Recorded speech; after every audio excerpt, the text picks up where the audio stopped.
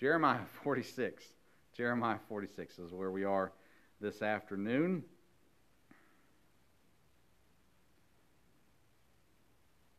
We're going to read one verse at the end of the chapter, then we'll come back and look at it. Reading in verse 28, it says, "Fear thou not, O Jacob, my servant, saith the Lord, for I am with thee. For I will make a full end of all the nations whither I have driven thee. But I will not make a full end of thee, but correct thee in measure. Yet will I not leave thee wholly unpunished." So that gives you a good idea of what the chapter's about. I love that verse. I know we'll get to it in a moment, but I just absolutely love that verse and the verbiage and the way that God records it for us. To me, there's a lot packed into just that verse. But we're going to get a summary leading up to that here as we look at the chapter. God, I pray for your help this afternoon. And Lord, we do ask for your help as we look at this chapter. And we've been studying through this book, and we've seen the mistakes and the decisions, the choices that your people made and failed and failed and failed. And Lord, we've seen your mercy. We've seen your judgment. Lord, we've seen your love through this book. And today I pray that we see those things again, and that we can take something from it today and apply it to our lives.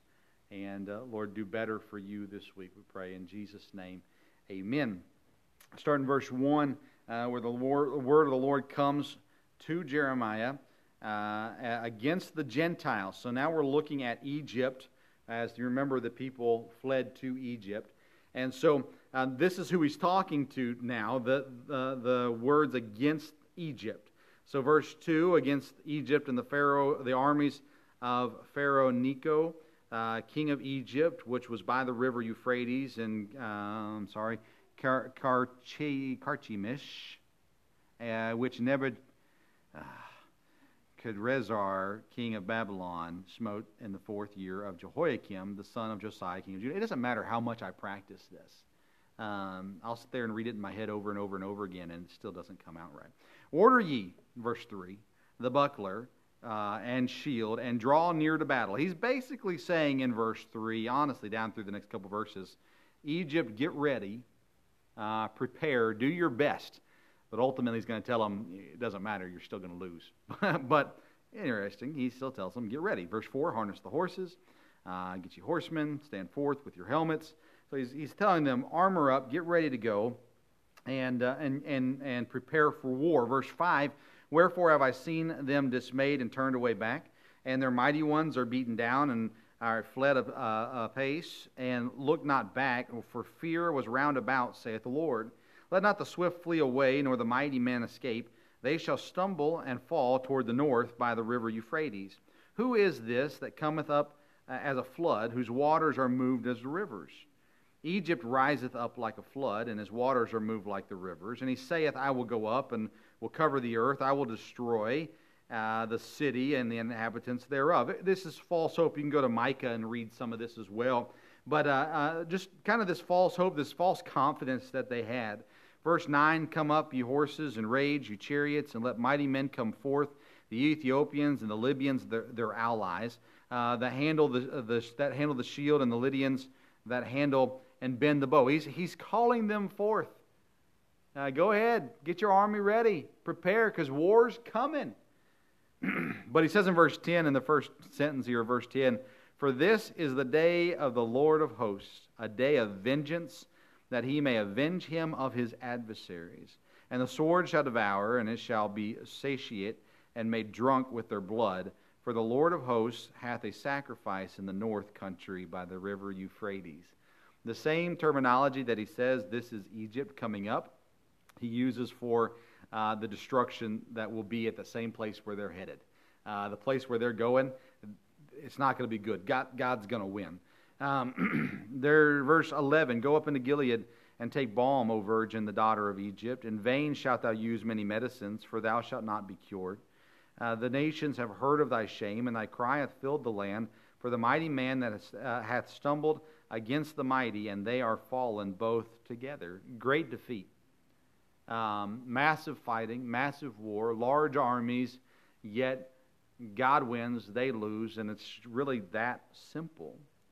Then we see here in verse 13 the word of the Lord that spake to Jeremiah the prophet, how Nebuchadrezzar, a king of Babylon, should come and smite the land of Egypt. So now the message is, here's who's coming. Here's what's going to happen. Verse 14, declare ye in Egypt, and publish in Migdol, and publish in Noph, and in Taphanes. Say ye, stand fast, and prepare thee, for the sword shall devour round about thee. It's raining. Sound the alarm, is what he's saying. Ring the bell, let them know. The British are coming. Of course, not the British, but nonetheless, here they are. Then in verse 15, we see some retreat. Why are thy valiant men swept away? They stood not, because the Lord did drive them. He made many to fall, yea, one fell upon another, and they said, Arise, and let us go into our own people, and to the land of our nativity from the oppressing sword. They did cry there, Pharaoh, king of Egypt, is but a noise. He hath passed the time appointed. They kind of then turned against their leadership. They weren't protecting them anymore. They were losing the war. Excuse me. Verse 18, As I live, saith the king, whose name is the Lord of hosts, surely as Tabor is among the mountains, and as Carmel by the sea, so shall he come. That kind of ties into verse 22. We'll get there in a second. O thou daughter dwelling in Egypt, furnish thyself to go into captivity, for Noph shall be waste and desolate without an inhabitant. Egypt is like a very fair heifer, but destruction cometh out of the north. It's a very fair heifer. It's a cow that's not had to work. It's the one that's not used to hardships, been treated well, basically like a pet cow. You know, you've got the cows that you're raising to slaughter, and then you've got the other cows that you name and you pet and you feed by hand and you take special care of and those kinds of things. That's what we're talking about with the fair heifer. It's the one that had been more like a pet than a work animal and not used to any kind of hardships whatsoever. And then it says in verse 21, Also her hired men are in the midst of her like fatted bullocks, for they also are turned back and are fled away together. They did not stand, because the day of their calamity was come upon them, and the time of their visitation. The voice thereof shall go like a serpent, for they shall march with an army, and come against her with axes as hewers of wood. They shall cut down her forest, saith the Lord, though it cannot be searched, because they are more than the grasshoppers, and are innumerable. The daughter of Egypt shall be confounded. She shall be delivered into the hand of the people of the north. The idea there of confounded has the same terminology in the original language as being tamed. So you've got an animal that is wild and on its own, and it kind of lives its way. And now being confounded is almost the sense of just submitted, humiliated, and tamed now for certain things. If you go to the zoo, and I don't want to get into arguing about the zoo, but if you go to the zoo, there are certain animals that just don't look happy, right? They're in captivity. They're not wild and free, and that's the same idea that is given here of what's going to happen. There is going to be this invasion and captivity that's going to happen. Verse 25, the Lord of hosts, the God of Israel, saith, Behold, I will punish the multitude of No, and Pharaoh, and Egypt, and they with their gods and their kings, even Pharaoh, and all them that trust in him. So I'm going to take care of Pharaoh, and everyone that has their faith and confidence in Pharaoh. They're going to be destroyed. Again, I mean, we're going to see this, I think, in just a second, but yeah, we will at the end. But the idea is where is your faith? Is your faith in your leadership, or is your faith in God? And those that are going to trust in leadership, they're going to fall with leadership. But those that trust in God will stand. Verse 26, And I will deliver them into the hand of those that seek their lives, and into the hand of Nebuchadrezzar, king of Babylon, and into the hand of his servants, and afterward it shall be inhabited as in the days of old, saith the Lord. It has this, again, the picture of something being emptied and then refilled. I'm going to empty it out, clean it up, and refill it. And that's similar picture here that's given to us in verse 26. Verse 27, but fear not thou, O my servant Jacob, and be not dismayed, O Israel, for behold, I will save thee from afar off, and thy seed from the land of their captivity. And Jacob shall return, and be in rest, and at ease, and none shall make him afraid. This is a comfort verse, a comforting verse of a reminder. Okay, he's talking about Pharaoh, he's talking about Egypt and what he's going to do. And again, at the end of the day, those who stand with Pharaoh, they're going to be destroyed. Those who trust in God, there's going to be restoration. There's going to be forgiveness. There's going to be peace that finally comes after years of non-peace.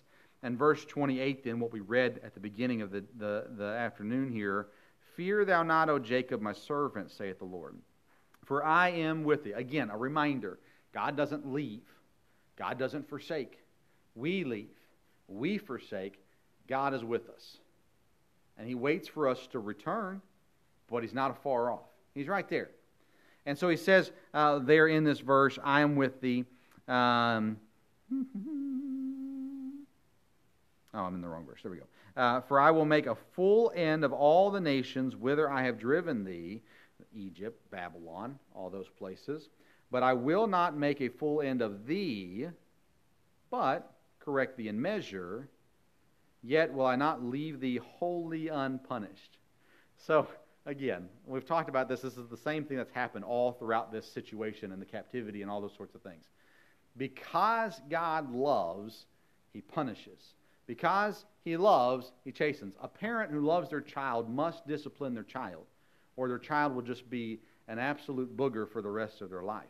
And they're going to not going to be able to get jobs. They're not going to be able to hold jobs. They're not going to be able to, was that not a Greek term? They're not going to be able to, any of these things, right? If you don't discipline your child's going to have more hardship throughout life than if you do discipline your child and train them up in the way they should go so that when they're old, they not depart from it. If you have all these parents who say, well, I'm not going to do that to my kid because I love my kid, because assuming then that their parents didn't love them because they did punish them. You know, what you're doing is you're ruining your child. First of all, you're ruining life for everybody that's going to be around your kid for the rest of their lives. But you're also ruining your child's life. And that child's going to grow up, but they're going to be rebellious, and they're going to be late, and they're going to be undependable, and they're going to be all these things because you didn't take the time when you were supposed to, when you were biblically put in a position to take care of and to train your children. You didn't do it. And then your children grow up and they're just absolute disasters. Now, when you talk about sin, remember, the soul that sinneth, it shall die. The person's responsible for their sin. But as a parent, you're responsible to train your children, to help them, to correct them. That's what punishment is supposed to be. It's correcting. So if something's wrong, we correct it and we get it right. So God says, I'm not going to leave thee wholly unpunished. You're going to have to suffer for your sin. You're going to have to be disciplined because of your sin. But, He says, I am with thee, and I will make a full end of all those that are against us. The Egypt and Babylon and all the others that are coming against us. I'll take care of them. And He said, I'm not going to make a full end of you, but I am going to correct thee in measure where it's needed, and I'll not leave thee wholly unpunished. It's like when your dad sits you down. I don't know what your bringing up was like, but for me, it was like Dad sitting me down because I knew I was in trouble. I knew I did something. I knew what it was, whatever it was. Like Dad sits me down and starts talking to me, and I begin to think, hey, I think I'm going to get by without getting punished. All right, have you been there? Dad's sitting there talking to me, and I'm thinking, I'm not going to get spanked. And that's all I can think about. I'm not hearing a single word that he's saying. All I can think about in my mind is, I'm not going to get spanked. And then he gets to the end and he goes, but we got to do something. What do you mean? Instead of 10, we're getting 5. Instead of 100, we're getting 50. Whatever it is, there's still, you're like, oh man, I really thought I was getting by with it. My parents didn't ground us. I remember once, maybe twice in my life, that it was like, okay, I was given the option once We can spank and be over with it in 5 minutes. I've given my kids this option before. We can spank and be over with it in 5 minutes, or, you can't go outside and play for the rest of the day, which, back then was a big deal. Today, part of the punishment is you have to go outside and play. But back then, we wanted to be outside. Then the friends were outside, all that kind of stuff. So either we can spank now and be done with it, or for the rest of the day or for the rest of the week or whatever it was, basically grounded. I was still hated pain, so I was like, I'll take the whole day and sit here in my room. But it's the reminder that the punishment still has to be there. God doesn't take sin. When you look at the grand scheme of things, right, Christ dying for our sins, taking the ultimate punishment, at the end of the day, we've got it great. But that doesn't mean that we get to skate by with no discipline. If we're saved, we don't have to suffer the eternal consequence. But we still have to suffer. We still have to deal with the sin that's in our lives. And although God will not make a full end of us, He will discipline by measure, correctly in measure, as it says here, and not leave us wholly unpunished. So if you're a Christian and you think, hey, I'm saved, I'm going to heaven, I can do whatever I want. I question if you're saved, honestly. And again, that's between you and God. I don't know. But I do. I question it. I've met people like that. Well, I'm saved, so I can do whatever I want. Okay. See how that goes. There's consequences. There are. And whether you are saved and so you still don't have the eternal consequences of hell, you're still going to suffer so much for choosing sin over obedience. And again, this passage and what it's being talked about here, it's being talked specifically about God's children and Egypt and Babylon and things like that. But don't think that it doesn't apply to us today. This is an example for us of how God deals with sin and how God protects His people. So you can look at the positive and go, hey, there's some comfort in this chapter. He hasn't left me. He's not going to make a full end of me. And then learn from it and say, He is going to correct me, and I need to get right. There's so much we can learn. And don't ever just take it. We have to know the context of the Scriptures. Have to. But understand and ask God, what can I have out of this passage? What can I learn? What can I apply to my life? And for me, it's just a beautiful example of how God protects and provides and punishes His people. So apply that to your life. Don't waste any more time living selfishly, pridefully, worldly. Go ahead and make the decision now. I'm going to live the way God wants me to live and do what God wants me to do. Lord, help us, I do pray. And we're so thankful for your patience with us. Lord, we're so thankful for your love for us and how you do care for us and provide for us and protect us. And the fact that you never leave or forsake. But Lord, I pray that you'd help us to draw close to you. And Lord, help us in our prayer life. Help us in our Bible reading. Help us in our church attendance. Help us in our faithfulness just to obey you.